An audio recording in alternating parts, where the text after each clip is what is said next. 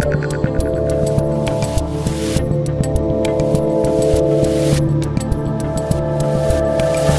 hello there, Internet. I'm Dave Rubin. This is the Rubin Report Direct Message. Today is June 3rd, 2022. It's Friday. We are live streaming on Rumble, YouTube, and Blaze TV. Share, subscribe, and tap that notification bell if you have not. We've got a locals community Q&A today, but before I get to that, I've been talking a lot about Elon Musk lately. And as I always say, it's like we shouldn't be doing hero worship with anyone. He is as flawed as any of us, but the guy is an individual fighting the system, and that is good. 1, 2, 3. There you go. That is good as far as I'm concerned. And it's not just that he's fighting this administration on inflation and he's actually building things like electric cars and rockets, all of that stuff. Even now, he is fighting within his own company to get people to actually go back to work. 2.5 years, basically, after the beginning of this plandemic, this scamdemic, whatever you want to call it, this COVID nonsense, there are still a tremendous amount of people that are basically only working from home because often they're not working, doing everything through Zoom. We know this is crushing creativity because when you're actually in a room with someone and a bunch of people, you might have a better chance through a little bit of human interaction and reading people's faces and actually being there and the tension of being with people, that it might actually burst forth new ideas and everything else instead of just keeping everyone in little boxes. So the guy wants his people back in the office and he's laying down the law. And I thought this was super interesting. Here we've got some info from the New York Post. Elon Musk ordered Tesla staffers back into the office full-time on Tuesday and invited employees who weren't happy to pack up and pretend to work somewhere else. In a terse email sent to corporate Tesla staffers, Musk wrote that anyone who wishes to do remote work must be in the office for a minimum, and I mean minimum, of 40 hours per week or depart Tesla. This is less than we ask of factory workers. If there are particularly exceptional contributors for whom this is impossible, I will review and approve those exceptions directly, Musk added. Moreover, the office must be a main Tesla office, not a remote branch office unrelated to the job duties. Screenshots of Musk's email circulated on Twitter Tuesday in response to a Twitter user who asked Musk for his response to any Tesla employees who think in-person work is an antiquated concept. Musk once again bashed remote workers. They should pretend to work somewhere else, Musk said. The reason that I think this is so great is not that people cannot work remotely and not that certain people have health issues or other concerns or everything else, but all of this has led to a serious breakdown of society at so many levels. After traveling a lot over the last 2 months on tour and going to major cities, Chicago, Denver, New York, etc., and seeing the midtowns of these cities that once were humming and jam-packed all the time, and you'd see people everywhere in restaurants and people on sidewalks and all that stuff, to see the sort of urban decay that's going on in all of these places is pretty awful. It's awful for a city, it's awful for a society, it's awful for our psyche, which is perhaps why so many people feel so disconnected with everything. The other part that I think about, that I think is so great about this, is that he's saying the buck stops with me, right? Like, we don't have enough people in society these days who are like, enough is enough. Enough is enough. We had 2.5 years of this, and now we're going to get back to normal. Not a new normal. How about the old normal? It was pretty good. We're going to get back to that. And that he's saying he personally will review the cases if people really feel they cannot go back to office. And he's just making no excuses. We're in an endless time of excuses and nonsense and that slow descent to hell. And he's just saying enough is enough. And I think that that is absolutely fantastic. And that's all I think about that. All right, let's get to some RubinReport.locals.com Q&A. Ben says, Justin Trudeau is making Papa Castro proud. In other news, California just got dumber. Did you hear a San Francisco school district is going to ban the word chief from job titles because of racism against Indians? Yes, I did hear that. California is a dump. San Francisco is a shithole. You must leave if you live there and you would like to remain part of a functioning society and raise a family of people who are sane and productive on this pale blue dot. Yeah, it's just done. It's done for now. Will a phoenix rise from the ashes of California one day? Perhaps. But it is going to re-elect Gavin Newsom again. The mayor, London Breed, I think is her name, she just announced she's putting more money into getting trans homeless people off the streets. Regular homeless people, you can stay there. We're going to get trans people. These people are horrible. They don't prosecute crime. They put more drug addicts on the street. They give drugs to people. And then they're worried about the word chief, if that's causing racism. It's like, good God, get help. Gellersh says, with the push by schools to indoctrinate kids into racial and sexuality issues, Daily Wire Kids is creating DW Kids. Is Locals similarly recruiting people to make kid-centric content? So first off, if you don't know what he's referring to there, the Daily Wire is putting $100 million into kids programming. That's absolutely incredible. $100 million. On top of that, PragerU, as you may know, they have a huge kids programming section right now, PragerU Kids, and that's absolutely blowing up. Yes, 100%. One of the next things that Locals and Rumble are going to be working on are building out these verticals so that we will be focused on gaming initiatives and the politics initiatives and the kids initiatives and all of those things. So we're onboarding all sorts of people, and we'll hopefully have some announcements on that front. But yeah, it's like, let the old things burn, get rid of Disney Plus, get rid of Nickelodeon and all of this woke nonsense, and let's build new things. Isn't that sweet? Mark says, are you bummed that the Heat lost to the Celtics, or have you been ignoring the NBA? I got to tell you, I had a moment the other day. So I'm at a restaurant and somebody comes up to me, a fan comes up to me, and he says hi, and we're talking for a little bit, and he's like, oh man, you're in Miami, and I know you're so happy, and you're loving Florida, and Miami's great, blah. And he's like, you must be so psyched about the Heat. And I did not even realize fully that it was the NBA playoffs. I didn't know the Heat were in it. If you would have told me the Heat had 10 wins this season, I would have believed that. I don't know what the hell is going on. I would like the NBA to come out of the woke stupor, and hopefully it will one day, but no. So I guess apparently the Celtics are going to the finals, if I'm reading this correctly, or at least the Eastern Conference Finals, wherever they're at right now. So good for the Boston Celtics, I suppose, and I'm sorry to hear that for the good people of Miami who deserve a winner. But I just don't care about the NBA anymore. I just don't care. O for B says California is asking that people not charge their electric vehicles this summer because the system cannot produce enough electricity to handle the expected demand for air conditioning. Can California ever recover? Will the voters left in Cali come to their senses? I mean, I sort of referenced this earlier. Look, there are some decent people in California. You know, Michael Schellenberger, who I've had on the show, is running for governor against Newsom. He's not going to win, obviously. But he's trying to fight, and fighting the good fight is worthy. And everyone should have a time in their life when they fight that good fight. But I don't think you have to spend your whole life fighting that good fight from the same position. So I lived in Cali, I fought the good fight, I pushed for that recall, I campaigned with Larry Elder, and then I just said enough is enough. They audited me, I thought this place is going to shit, I just don't want anything to do with it anymore. But it's not that I gave up the good fight. I now fight the good fight here from high ground here in Florida. Florida happens to be very flat, but I'm fighting it from metaphoric high ground where there's a place there is a castle worth saving that can be saved here in Florida. And that's what I'm interested in doing. And it feels a lot better. And I think I've survived and thrived, to borrow from the subtitle of my most recent book. So Cali, I just think Cali is screwed for now. There'll be pockets. There's pockets in OC. Shout out to all my people in Brea who come to all my stand-up shows. There are pockets. Northern Cali has a little more of a libertarian spirit, but the machinery, it is so deeply corrupt. The voting rolls are so screwed up. Everything is so highly taxed. And think about it this way.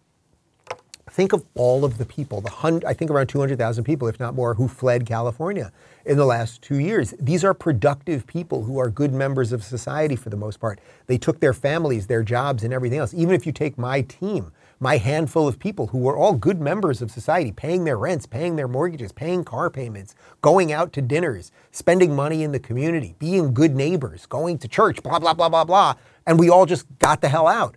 Over time, that actually hurts Los Angeles, it hurts California, and I just think it ain't coming back anytime soon.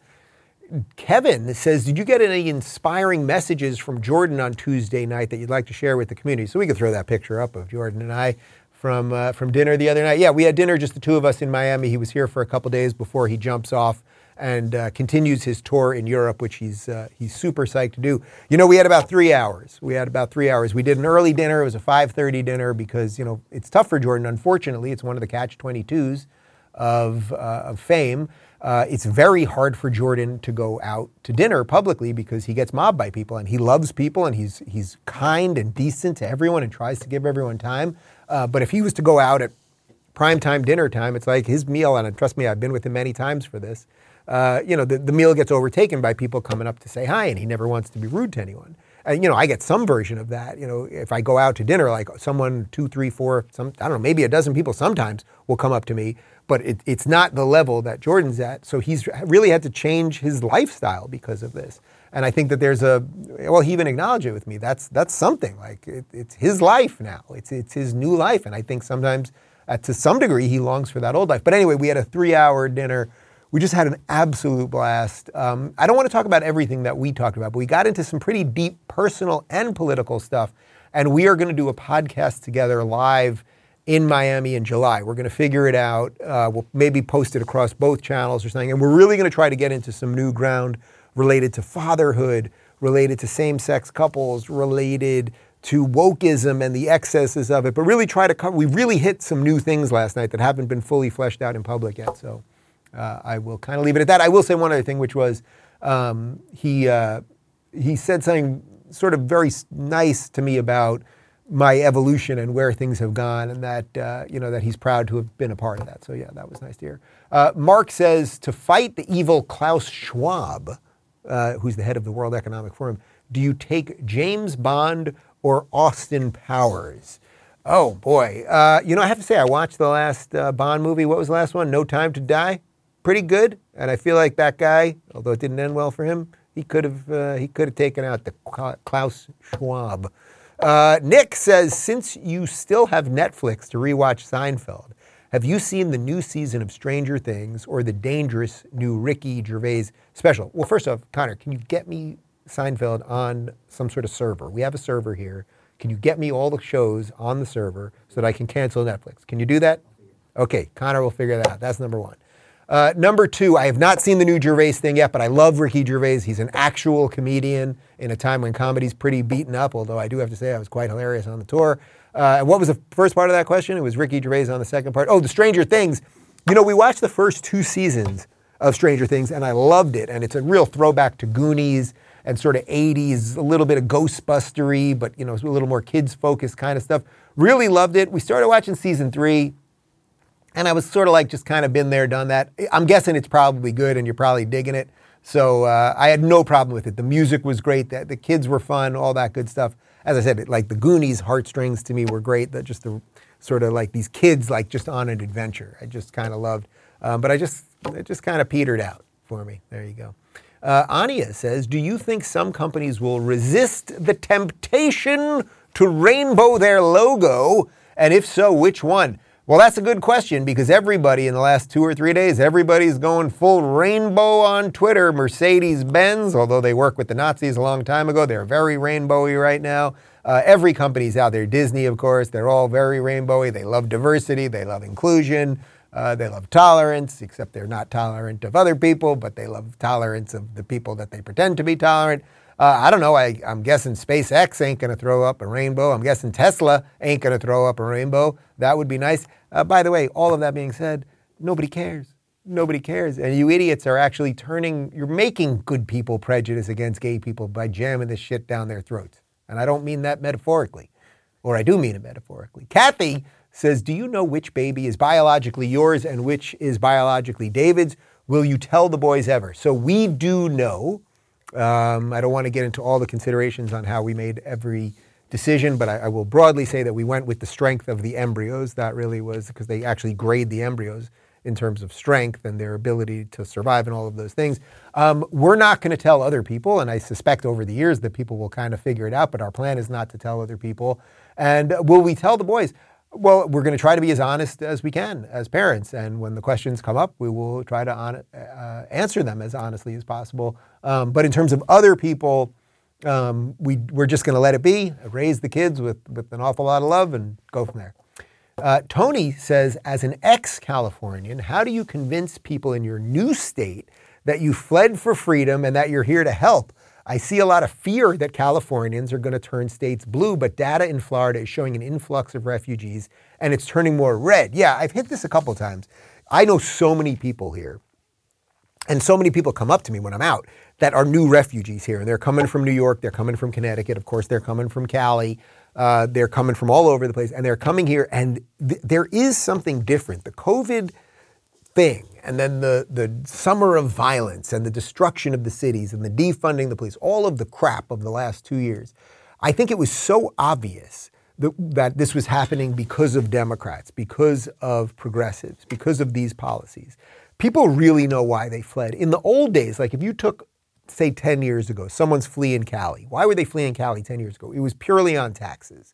It was purely on taxes, like I'm sick of paying this amount of money, so I'm moving and I'm going to Texas. Then you get to Texas, and for some reason it doesn't override in your brain. It doesn't fully connect, so you get to Texas and you start voting for the same stupid things. It's different. I can tell you it's very different here in Florida. I can't speak to exactly the influx in, say, Tennessee or Texas specifically. But here, everyone I'm meeting, an awful lot of people from San Francisco, awful lot of people from LA, they get what they fled. Many, many people saying I'm voting Republican for the first time. And it, more than anything else, like more than the political part, when you see how many people are happy here and functional here and out and about, and what that does to you on a day-to-day basis when you're around it, and then when you connect that, hopefully, to the politics part, and you go, oh, there is a connection between, say, keeping a state open and funding the police and having safe neighborhoods. There's a connection between all of that and kind of being happy. Well, hopefully you're going to vote the right way. So I make sure, I always tell my neighbors, I'm here to keep Florida, Florida. You got nothing to worry about. Leslie says, how much does your faith affect the forming of your political and or policy opinions? Well, I wrote about this a little bit in Don't Burn This Book, and then I expanded on it a bit more in Don't Burn This Country. But I would say that humans need to believe. Period. That doesn't mean you can't have a phase where you don't believe, or you can trick, or that you can't trick yourself, or I want to word it right, I believe a certain amount of people can trick themselves into thinking they don't believe. But I think belief is so connected to what it is to be human, to be a fully functioning human, that you will believe in something whether you believe it or not. How about that? And Jordan Peterson obviously talks an awful lot about this. And I think one of the things that's been really interesting over the last couple of years is that people of faith, and it doesn't matter, the specific faith doesn't matter that much actually, but people of faith who believe in something else, something eternal, something before us that went on before us and that is going to continue after us, I've consistently found to be way more tolerant and way more sane in an insane time. The people that didn't want to force everyone to be injected, that understood what the role of government is, that wanted to make decisions for themselves, they generally were people of faith. I don't mean that they were all, Bible thumping and going to church every Sunday, or that they were all yarmulke-wearing Orthodox Jews, or they were devout Muslims. But there was a certain set of people who were just like, I believe in something else. Something other than, I pick up the New York Times and my God, I have the Bible handed to me every day and here's what reality is, because it ain't reality. So the people who found all of their belief in the nonsense of the day, they pretty much all went crazy because mainstream media is designed, and Twitter and social media, it's all designed to make you crazy. So I would say for me, the more I've entered that world, the more I've returned to some of my family's traditions, things like that, cared about holidays more, I feel that it actually has made me saner. And as I said a few weeks ago, when Passover, which of course coincides with Easter, when I was doing the Passover Seder with my family, it's like we're reading this Seder, which is, the story of the Hebrews leaving Egypt and going to the Promised Land, going to Israel thousands and thousands of years ago. And it's a story of freedom and the fight for freedom that takes place every generation. And it's like, that makes a hell of a lot more sense than most of the nonsense coming out of CNN and Washington Post and everything else. Taylor says, will you be taking time off when the babies come? Babies, I mean, since they are arriving about a month apart. Yeah, so we got one due in August, one due in October. I'm told my life is about to significantly change. I do the August off the grid situation, so at some point in August, baby one will arrive, but we're getting the house in order now and all that kind of stuff. But my plan is to be back, right after Labor Day for that first show, the Back on the Grid show, and then the show will continue as is. And, I'm sure my life will change to some degree in terms of working and taking care of kids and all of those. There's just no doubt that that's going to happen, that's going to change. And then for baby 2, because that's in October, I may have to take off a couple days around that, just depending on, literally like just the logistical stuff of what's going to happen in terms of birth and where we're going to be and all of those things. But hopefully not too much time off. That would be my hope. Joe says, I've heard the new Top Gun film is quite good. Have you seen it and heard any feedback or have any feedback? I have not seen it yet, but I have some America-loving friends that I have a text thread with who really did dig it. However, I have to say, and this is going to upset a lot of people, I did not love Top Gun. I did not love, what do you think about the Top Gun? You like the Top Gun. You love the Top Gun? What's the deal with you and Top Gun? Somebody in your family loves Top Gun. You didn't love it? Didn't somebody? Anyway, I know you got to love Top Gun. Goose, the other guy, the guy in the plane, what's his name? I get it. The song, the motorcycle, okay, the sun going down. Didn't love it. Little slow. I thought it was a little slow, but I'm hearing good things about the second one, and I will watch it. And I heard it's not woke, and it's kind of almost fully pro-America, so pretty good. Pretty good. Ian says, how do you maintain your sanity and relieve stress over worrying for the fate of the country? I'm only 25, but I have an uncertain feeling for the fate of the Union.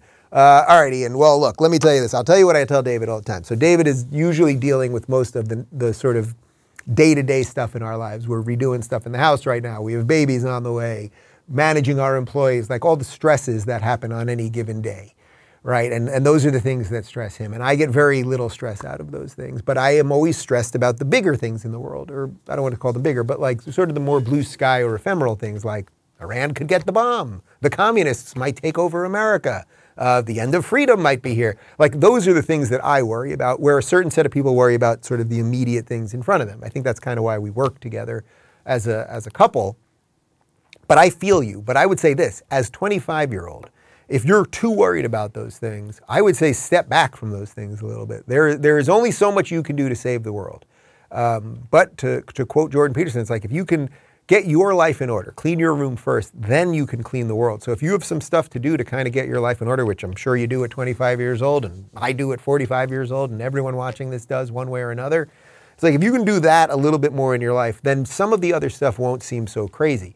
It's also why I try to do the show the way I do, and I try to do some silly stuff along the way, and I try to make you laugh. And I always say it's like the best compliment that I can get on this is, hey, Dave, you help me stay sane, or you made me laugh about the news when everyone's trying to make me miserable. So the best way to change the world is to change yourself, in essence. And I suspect if you're watching this show and you're in this community at 25, you're kind of on the way. But if, I really mean this, like if the day-to-day stuff, hearing about inflation and hearing about Ukraine and guns and everything else, even if watching me is not bringing you some degree of joy or something, then you don't have to watch for a little while at least. Take a day off, not too long here. I mean, but I really do mean that. It's like there's a fight in the world that is always going to go on, right? We didn't start the fire, right? And listen to the whole Billy Joel song, and it's kind of in there. This thing has been going on, and it's always going to go on. And it feels uncertain. I guess that's what it is more than anything else. At 25, when I was 25, I thought the world felt certain. It was like there was a certain order to the world that we felt was going to continue. You're growing up in a world, and especially at 25 now, so you've spent your early 20s in a world that feels very topsy-turvy, right? It's like it feels like it's built on quicksand, but there's opportunity in that. And that's the chance for you, because there's always a way to build a better mousetrap. There's always a way to pave a new road and do some new things, and that's what you got to figure out for yourself. Anne says, Dave, is there one major sentiment or feeling that you took away from meeting with fans during the tour? Yeah, I really love you guys. I have great fans. I really mean it. It sounds cliche and ridiculous, but everyone I met, huge smiles on everybody's faces. A lot of people wanted the 1 second hug. Some people tried for the 2 second hug. Some husbands gave the wife their 1 second to get the 2 second, or vice versa. And it was just great being out there laughing with people. The sentiment was like, and I would stop sometimes in the middle of the show to just kind of get everyone to look around. You were in a room with you're in a jam-packed room with 500 other people that are all laughing right now, all having fun. Nobody cares what color you are. Nobody cares who you're sleeping with. Nobody cares about any of that nonsense. And that's the America that we all had, that we let them take away from us, and we got to get it back. And people know that's right. We know we want to do it. We know we want to get it back, and we just got to do a little work to do it. That is all I got to say about that. On that note, everybody, have a great weekend. Part 2 of my interview with Dinesh D'Souza is up on YouTube, I think. We'll see what happens. Parts 2 and 3 of my interview with NBA star Jonathan Isaac are up on YouTube. I'm pretty sure they stayed up. So have a great weekend, and we'll do it again on Monday. Ciao. Thank you guys for tuning into the Rubin Report Direct Message. We're live on Rumble, Blaze TV, and YouTube every weekday at 11 a.m. Eastern, 8 a.m. Pacific. Don't forget to review, share, and subscribe to this podcast. And if you're looking for early and exclusive content, you can join me on Locals at rubinreport.locals.com.